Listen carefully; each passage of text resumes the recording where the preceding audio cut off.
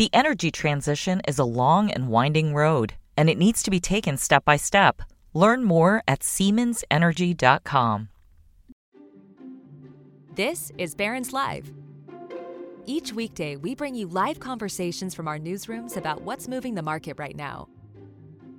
On this podcast, we take you inside those conversations, the stories, the ideas, and the stocks to watch so you can invest smarter. Now, let's dial in.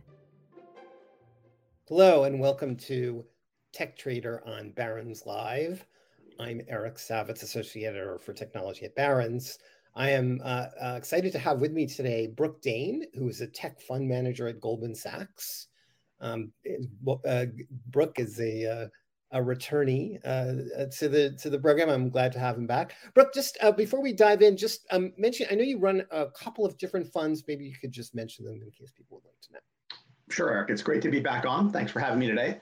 Yeah, so I'm the co-manager of our dedicated tech strategies in the mid and large cap space. So the two prime funds that I work on from a tech perspective are the Goldman Sachs Future Technology Leaders Fund. It's an actively managed ETF. And then I also co-manage our Technology Opportunities Fund, which is a 40 Act fund that is more US focused and more large cap focused. So those are the two primary tech investments that I work on. What's the ticker on the ETF? GTEK. Okay, so people can write that down. Okay, so let's jump in. So I want to start off with what is the most obvious and hottest topic in tech right now, which is generative AI. Now, you know, nobody was really talking about this until last November when OpenAI released, the Chat GPT on the world. And since then, people have been in a mad scramble to try and figure out how to play this trend. The obvious answer in most cases has been NVIDIA, which makes processors that are used for training large language models, that sort of thing. And Microsoft, in part because of its early announcement of the use of ChatGPT and Bing. And of course, they own a gigantic chunk of OpenAI. But that doesn't seem like a sufficient answer. And I'd like to know how you think about it. This is, of course, very, very early in this phenomenon, but people are super excited, and it does feel like a real thing. Yeah. So first off, I would say that, I've been a tech investor for more than 30 years now. This is one of, if not the most exciting tech developments that I've seen across my entire career. So like the power of these models and how I think they're going to change essentially knowledge worker productivity over the coming 5, 10, 15 years is, profound and, a super important trend that we need to be focused on as active investors and trying to understand who's going to benefit, who's going to win, who's going to drive, profits and cash flows and all of the good things that we look for as an active investor. So, fully like focusing on where can we find these next winners and what do they look like? And as you've said, this is super early, right? It is, we are right at the very front end of this kind of revolution happening.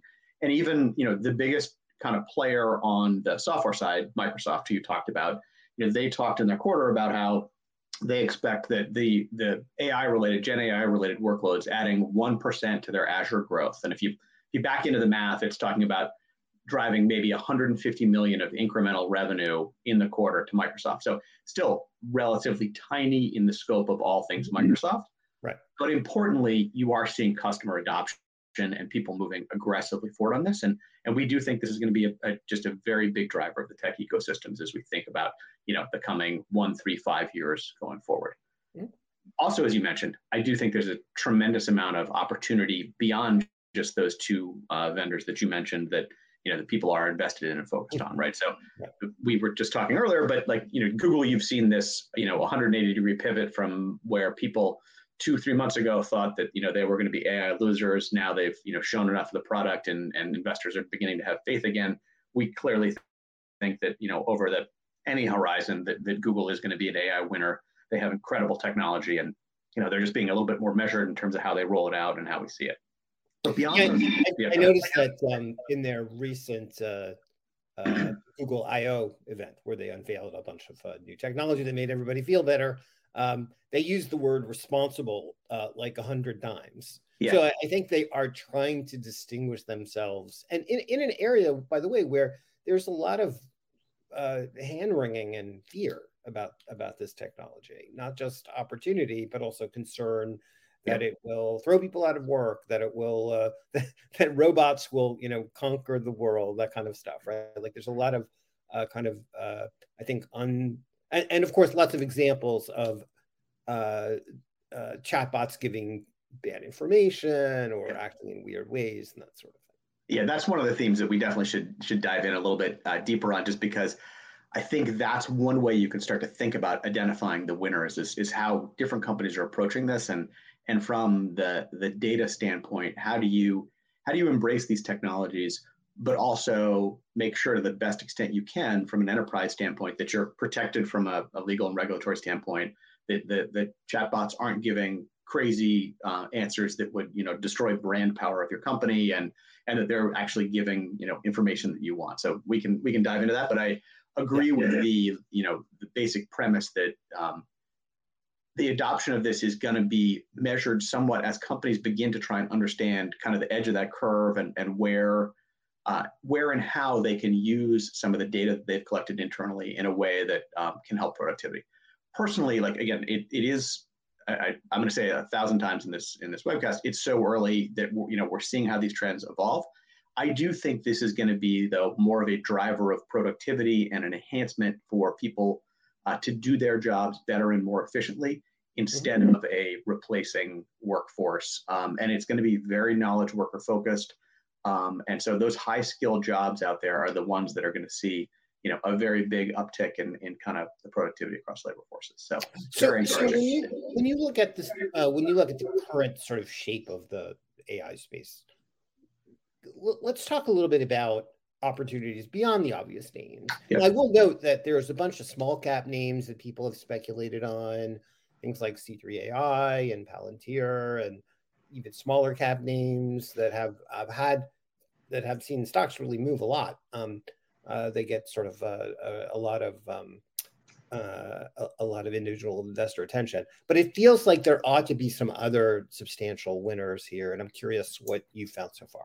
Yeah, and it's interesting. Like over the last 3 weeks, we've seen a bunch of firms come out with their AI winners and AI losers baskets.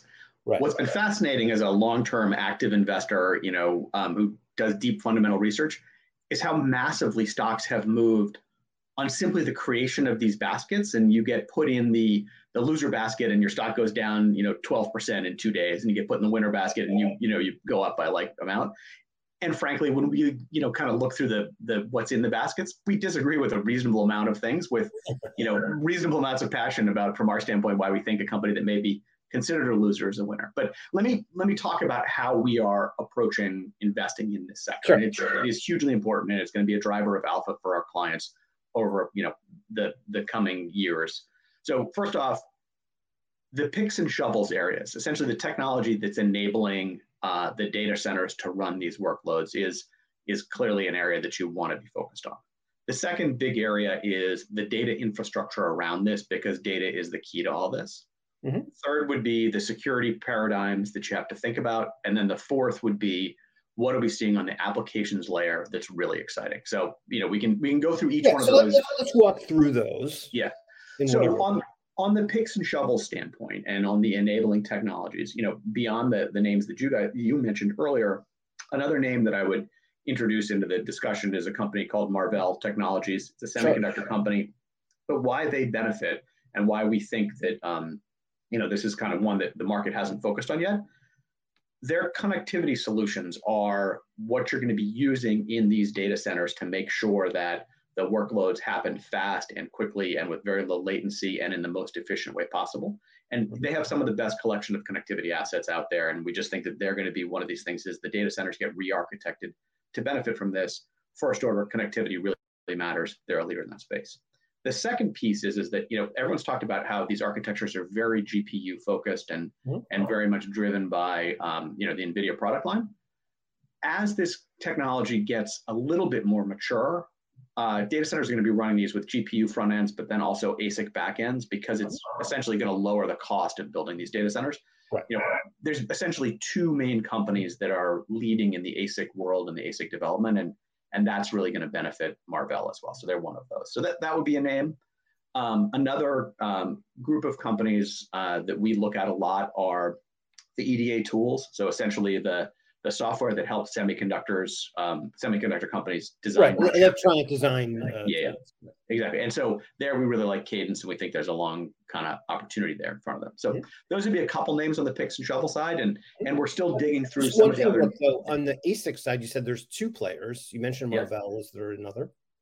There is. So I want to be a little bit careful because we don't actually own the other right now. And so from we like to talk about names that we own and that we're active. So yes, there's another reasonably large company that does ASIC design work as well. And I'm sure any investor can quickly Google that. I'll do their homework on that. Okay. Yeah, exactly. So, so we do think Marvell is particularly attractive and has a real window here where they're going to show, we think over the next few quarters, people are going to begin to really focus in on how this transition in the data centers will really materially benefit Marvell.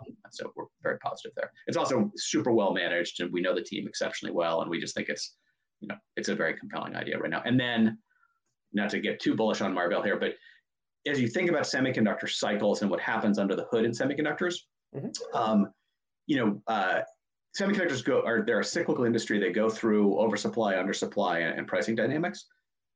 Many of the companies that have been levered to data centers from a semi perspective last year basically had a supply-demand imbalance where the hyperscalers weren't spending much on CapEx, inventories built, pricing went down. We actually think we're on the flip side of that now, and that you're going to see just stronger data center spending, especially relative to other parts of the semi market. So we think there's a real opportunity there. And the last name that I would talk about from a data center semi spending standpoint was one we talked about also just a couple of moments ago. But on the memory side, these workloads are very memory intense, and you're going to need to spend more on memory, and we think that will benefit a company like Micron. So those would be just Micron is like a case study in the extreme swings of the semiconductor market. Of course, they've been almost because their ties not just to the data center but also PCs and to handsets, all of which have been had some demand issues in the last few quarters, all of which overstocked inventory. You've had you look at, if you just without a sense of history, if you looked at like the last quarter from Micron, you think the wheels were coming off, right? Like the revenue was down like 50% or something like that. Right. And they did talk at the time about how they thought that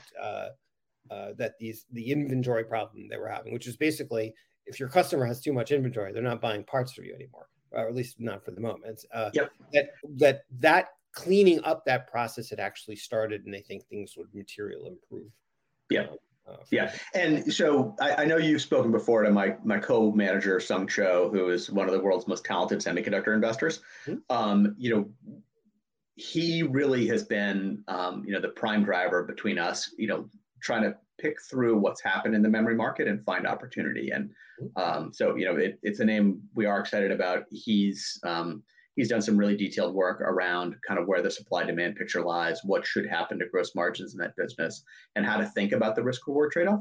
The one thing, especially in a deeply cyclical semi company like this one, risk and reward are the things you have to be focused on. And what do you think your downside looks like if you're wrong? Because it's largely a commodity market. It's very hard, to forecast the future with precision in growth commodity markets. So you really have to be playing with that big margin of safety.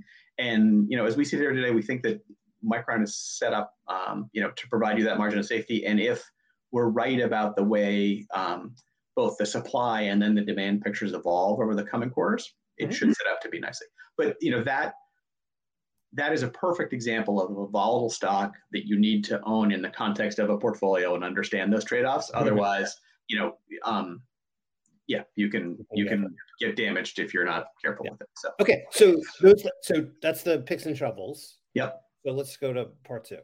So part two, I would just say just the broad data infrastructure and what, from a research perspective, one of the things we've been doing is talking to a lot of enterprises out there about how they're thinking about deploying AI and how they look at these large language models. A couple common themes have emerged. First of all, every company wants to train these models on their own internal data to help with workflow and work processes. So essentially, one example, I was speaking with a large bank just last week who was talking about essentially they were using this for their internal processes and procedures manual. So if you were opening a new account and had questions about, how do you do something complicated, you could use these tools to surface the right answer to the rep at the right time and help them just be more efficient. So this bank had basically taken their data, trained the OpenAI models on their data in their data warehouse or in their private cloud to help respond and provide the right solutions. The benefit from the bank is that they weren't sharing any of this data back to the wide world. They weren't making their competitors smarter about how they were doing things. But to get to that end state, they had a 3 or 4 month process of essentially cleaning and sandboxing their data to get them in a position where they could actually then train the models on it. That effort benefits companies that are, in the prime focus of the data space. So think about a company like Snowflake, where, this should over time be a big driver of Snowflake's business as companies use their tools to clean the data, to sandbox the data, to then train the models on. Then there's a whole group of companies like Datadog and others who were doing the software that basically helps you optimize those workloads and to kind of think through how you're spending and whether you're doing them in the most efficient ways. The final piece on all of this,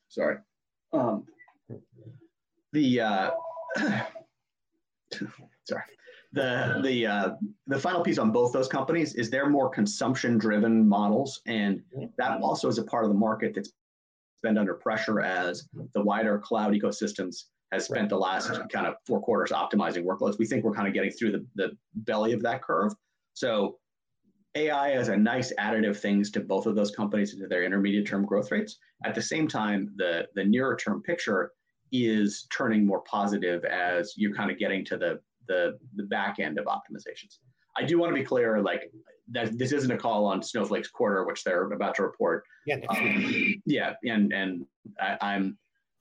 I often joke with my team that I'm an old software investor, which means that you've seen lots of software companies, disappoint in a short-term basis, but you understand that the long-term opportunity in front of all these companies can be fantastic. But nobody has the ability to forecast a software company's quarter with any sort of real precision on any 90-day cycle. So, but we do think like those would be 2 examples of what's happening on the data side. And really, when we think about what drives competitive advantage in AI, it's big sets of proprietary data. It's large installed bases that you could sell that proprietary data, with AI functionality on top of into, and then kind of more platform companies. But in the data space, it's what helps you clean the data, what helps you sandbox the data so that you can train these models on, and then what helps you optimize the data up in the cloud. So now, one interesting thing about, so when we talk about this optimization process, we've seen all 3 of the largest cloud vendors, Amazon Web Services and Microsoft Azure and Google Cloud,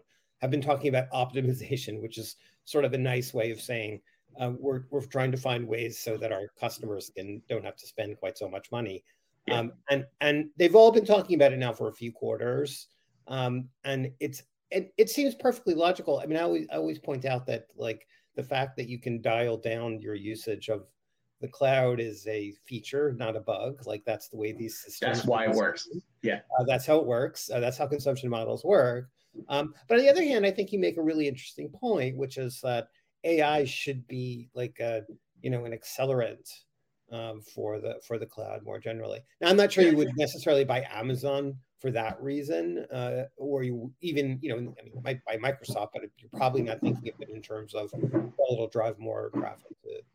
Yeah, and sure, but it is an interesting phenomenon overall. Yeah, and I mean, you look specifically at the OpenAI stuff, and that all is run on Azure. So, like, if you want to be exploring these models and using these workloads, you're running them in Azure, right? Now, you can run them in sandbox data centers where your data doesn't commingle with someone else's, but it will drive cloud utilization going forward. And the other thing, just on the optimization point, we've done a lot of work around this, and the history of this is basically when we were moving through the COVID crisis, companies were moving as fast as they possibly could to get workloads up into the cloud from a resilience standpoint. It just made, it was so much easier to push things to the cloud fast so that you could continue to operate your business as your workforce became hybrid and dispersed around the world and you were trying to react to changes. When you did that, though, you really weren't focused on costs. You were focused on, how do I get the business running in this new world we're in? Then last year was the point where many CIOs and CFOs said, okay, hang on, like we've done this, but let's now tune it and make it efficient and as efficient as it can be. Mm-hmm. My observation is when you go through that process, anytime, any process that you're trying to make more efficient, you always find a tremendous amount of headroom that you can drive out of a process. But your first kind of cut through trying to optimize something is when you get the most of the gains, right? That's when you first look at this thing and you say, wait a minute, we're over provisioned here, and that's a big dollar thing, and we can pull that back. So just from a sheer time basis, we've been through a lot of that. Now, do we have another quarter or two of optimization in front of us? We could, but I don't think we have another 5 years where that headwind is going to be pushing down cloud growth. And we're nowhere near the normalized state of where cloud is going to be in terms of the wider IT footprint. Right. So the secular tailwind is still, even before you get to AI, the secular tailwind around cloud is still very compelling and very interesting. So. Okay. So you had 4 areas where you were talking about. So I think we've done 2. So like security. Security. Which is a non-obvious, maybe a little bit non-obvious one for some people. Yeah. So what I would say is that anytime you get a big change in the threat landscape, it's very good for cybersecurity companies, right? So this is going to introduce a whole new realm of mayhem out there into the world as bad actors take advantage of this technology and do things that, you and I can't even think of right now. It's coming though, right?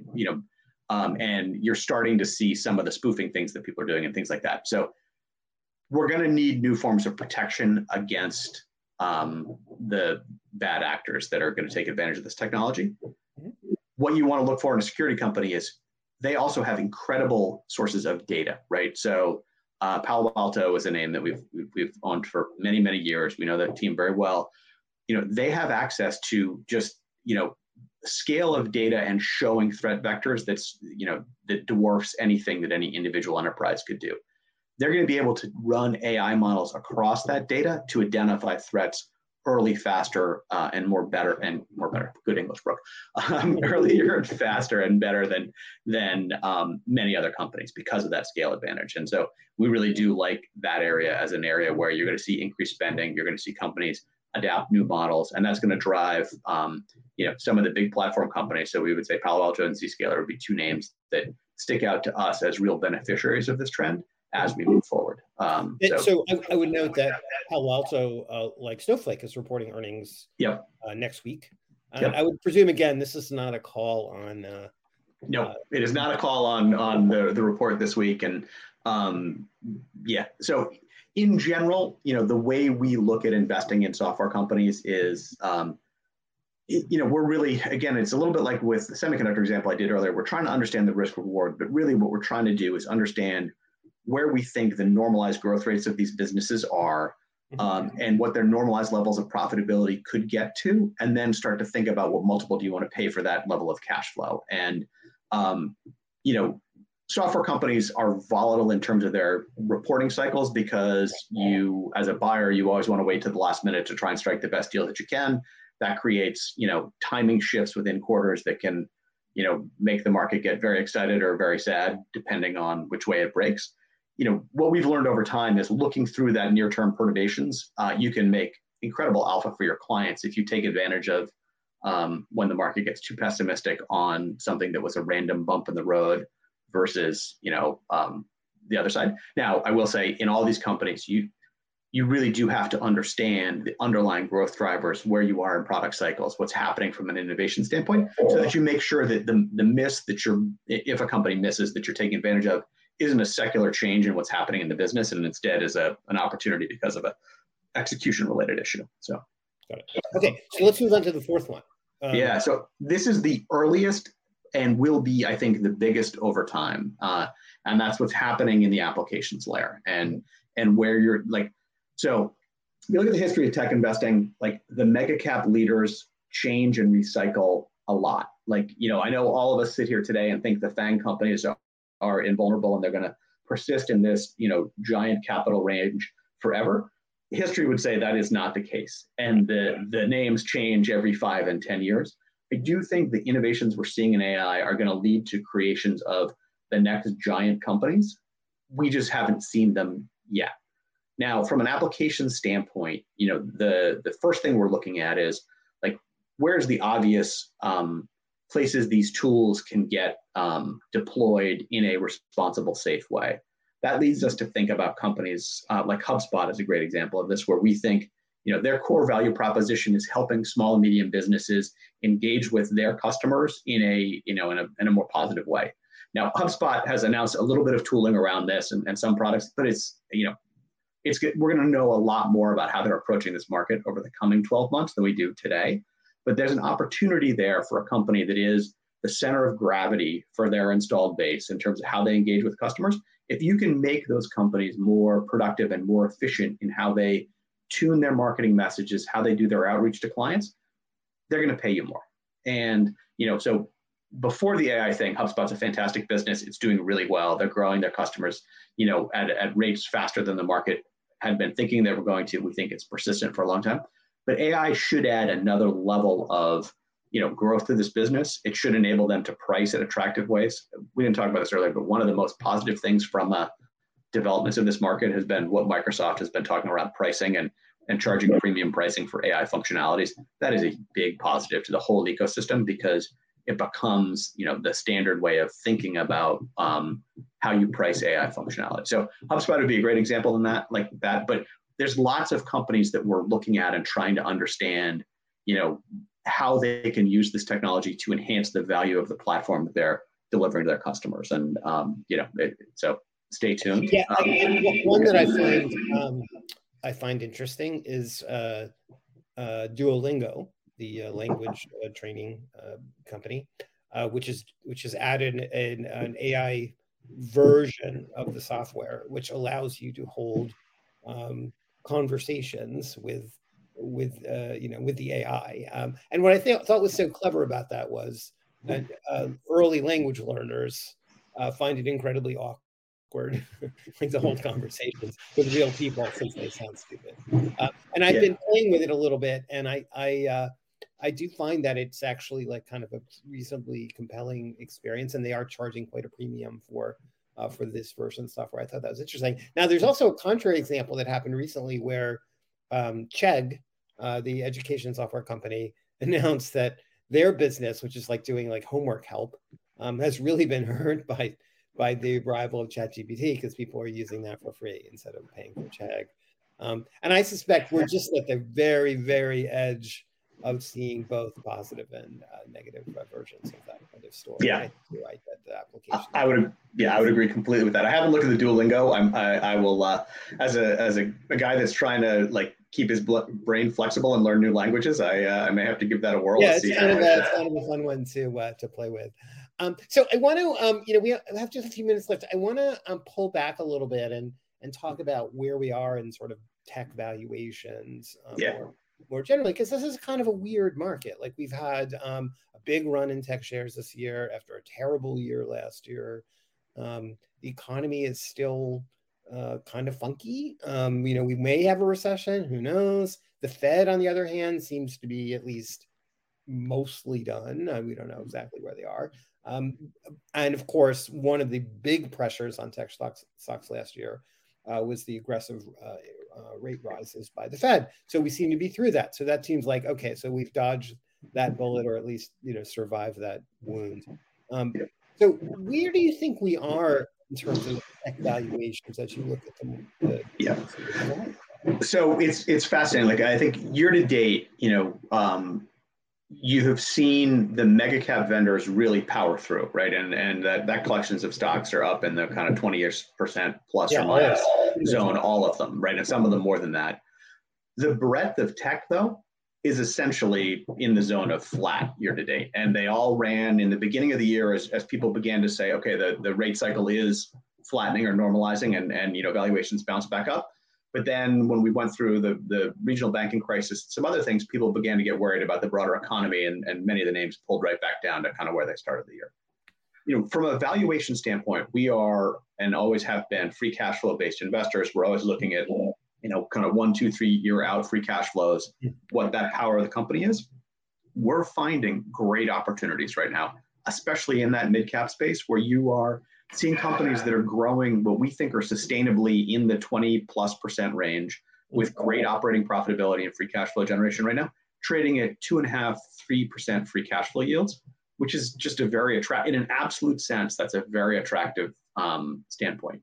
Now, I don't know whether we'll slip into a recession, whether it'll be a slowdown, how it will work. Clearly, credit is tightening out there, and there's some signs that the economy is slowing.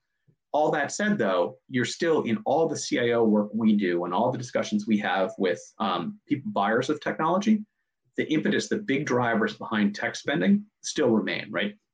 Everybody wants to be more efficient in their business processes. Everyone needs to digitalize their enterprise. Everyone needs to make sure that they're acting with the speed and agility that they can to respond to competitive threats. So we haven't seen any kind of material pullback in tech spending on the software kind of layers. Now, look, parts of the market like PCs and some of the hardware things, are in distress right now, and we would expect that to continue. But in general, the broad outlook for tech from a demand perspective remains pretty positive. And in fact, most companies, if you went all the way back to, November of 21 and kind of looked where forecasts are and where they are today, some of the overexcited growth has come in a little bit, but the fundamental growth rates of many of these businesses haven't actually changed. What they've changed is that they've become, much more profit driven.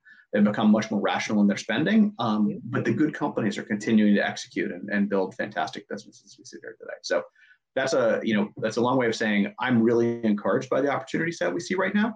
And we do think now there's always risks in the market. Like you could talk geopolitical tensions. If the recession is a lot worse than we think, you could see pressure on that. If the labor market changes, one of the surprises has been how resilient labor has been over the past year. If that materially changes, there's some risk to some of the seat-based licensing models out there. But everything we're looking at right now leads us to think that things are pretty good from a tech perspective, and we're encouraged by the opportunity set. Okay, I want to talk about one other area that I meant to get to, which we had talked a little bit before we went on the air here, which is semiconductor equipment stocks. And so there's this really interesting divide where a lot of the semiconductor companies who have been dealing with, as we talked about earlier, with excess demand, have been reducing plans for expansion, reducing capacity, that kind of thing. That's going to lead to a few quarters of pretty bad order numbers and pretty bad demand for semiconductor equipment.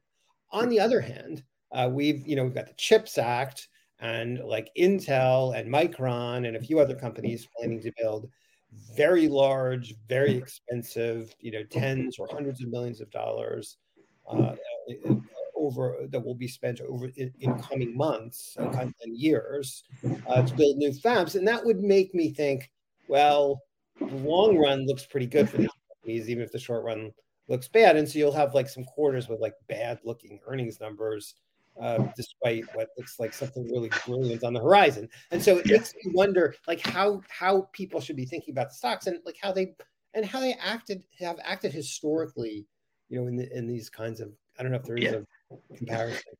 Yeah. So first of all, if you were to say to my team, to the group I work with, what's your perfect opportunity set to make and drive long-term alpha for our clients? We would talk about something where there's some near-term cyclical concern around a business, but we felt incredibly positive about the secular long-term demand drivers. And also we felt like the industry structure was very rational, and the management teams by and large were, really good capital allocators and really good capitalists. That's the kind of stuff where we get really excited. Right. And so, we do think semi-cap is in exactly one of those moments right now where people are concerned about the short term, but the long-term fundamental drivers of this business are really attractive. And the industry has consolidated over the past decade to where there's a handful of players who understand, how to run their businesses and what drives long-term economic returns. And so it is an area we're very focused on. Now, it's always a question of near-term, long-term trade-offs in these stocks. And, as you've seen, like there's pressure every time you see, the memory makers are pulling back on CapEx because of how bad, the memory cycle is right now or something like that. Yeah. But on the other hand, our confidence in the impacts of things like the CHIP Act and then just the need for more leading edge capacity, over the coming years to fund all these AI workloads that we're talking about remains very high. So when we build all of our portfolios from the bottom up, right? We're identifying individual stocks. We like this stock. We don't like that stock. Here's our, in G-Tech, here's our 60 favorite global mid-cap tech names. Right. We start from that. Like, do we like this individual stock? But when we step back and look at the portfolio, a couple themes always are emerging in there and have been persistent. But semi-cap is one of the big areas of focus for us in this portfolio because we do think it's such an attractive opportunity. And what stocks would you use to play it? Yeah, so we really like KLA right now. It's probably our favorite of the names out there. There are some others that we own. There's some of the areas around it, like Integris is a name that we've owned some of. We own some ASMI, which is the baby under ASML. That's the sister company of the two of them. That's more of a mid-cap name. So those are the names. But KLA really, I think, is the one that we're the most focused on as having a real opportunity as we sit here right now. Okay. So I want to just to close things out, I want to come back to sort of where we started. And one other chip name I want to talk a little bit about to get your view. I've got there's a couple of reader questions, listener questions, I should say, about NVIDIA. And, it's a fascinating story. The stock has had a big run. It is super popular. It is loved it's beloved, right? You've got a, founder CEO who's dynamic. Not only are they doing this, but they're pursuing opportunities in like automotive and like a bunch of other new spaces that go way beyond, their old, PC graphics card business, right? But the valuation is a little scary. And so I'm curious about whether you own it and how you think about NVIDIA. Yeah. So by the way, in the two tech funds that we manage, the Future Tech Leaders Fund, G-Tech, we actually don't own anything over $100 billion in US dollar market cap because we want to be focused on that mid-cap opportunity set. So in that fund, just by charter, essentially, we don't own something that big. In the Tech Opportunities Fund, the 40 Act open-ended fund, it is a name that we own in that fund. And this is, I have to talk as of the last disclosed kind of quarter thing, just from a regulatory, but it was a hold as the last disclosed hold, picture that portfolio, we owned that stock. In general, with companies like this, where there is, an incredibly attractive secular opportunity, where the growth rate likely continues to surprise the market on the upside, where really, it's almost got an open-ended market that is addressing. Right. We really focus on managing position size. So the valuation on static multiples and on near-term multiples is expensive. We actually, we don't think that the longer-term valuation is as expensive as the market looks if you're just looking at year-forward PEs or free cash flows, right? But if you stretch your horizons a little bit more, the valuation is less demanding.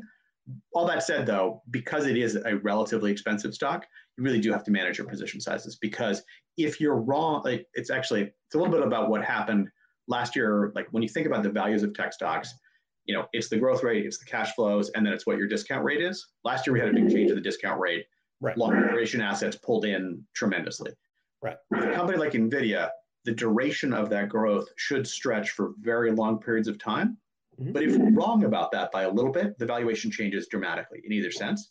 Right. Our precision, on years like 5 through 10 is low. Right? And we all know that. And we know that there's only so far you can see in the future.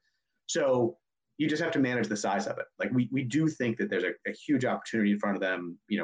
As you said, there's lots to be very positive about, but you need to be, you need to use the right risk reward frameworks and manage that position size effectively. Okay. Well, we're way over time. Brook, thank you so much for a great conversation. We could keep going for longer, and I think people would stick around, but I'd get in trouble. So thank you for doing this. I hope that we'll get a chance to talk again soon. And anytime. This was a ton of fun. So thank you. Yeah, thanks for the time, and thanks everyone for joining. So have a great day. So I thanks to everyone for joining us today. Please come back tomorrow. We'll have Barron's Live. We'll have Market Watch reporter Chris Matthews. He'll be speaking with Stephen Kelly of the Yale Program on Financial Stability about how federal regulators have navigated the regional banking crisis. Again, thanks for being with us. Come back again and be well. The energy transition is a long and winding road, and it needs to be taken step by step. Learn more at SiemensEnergy.com.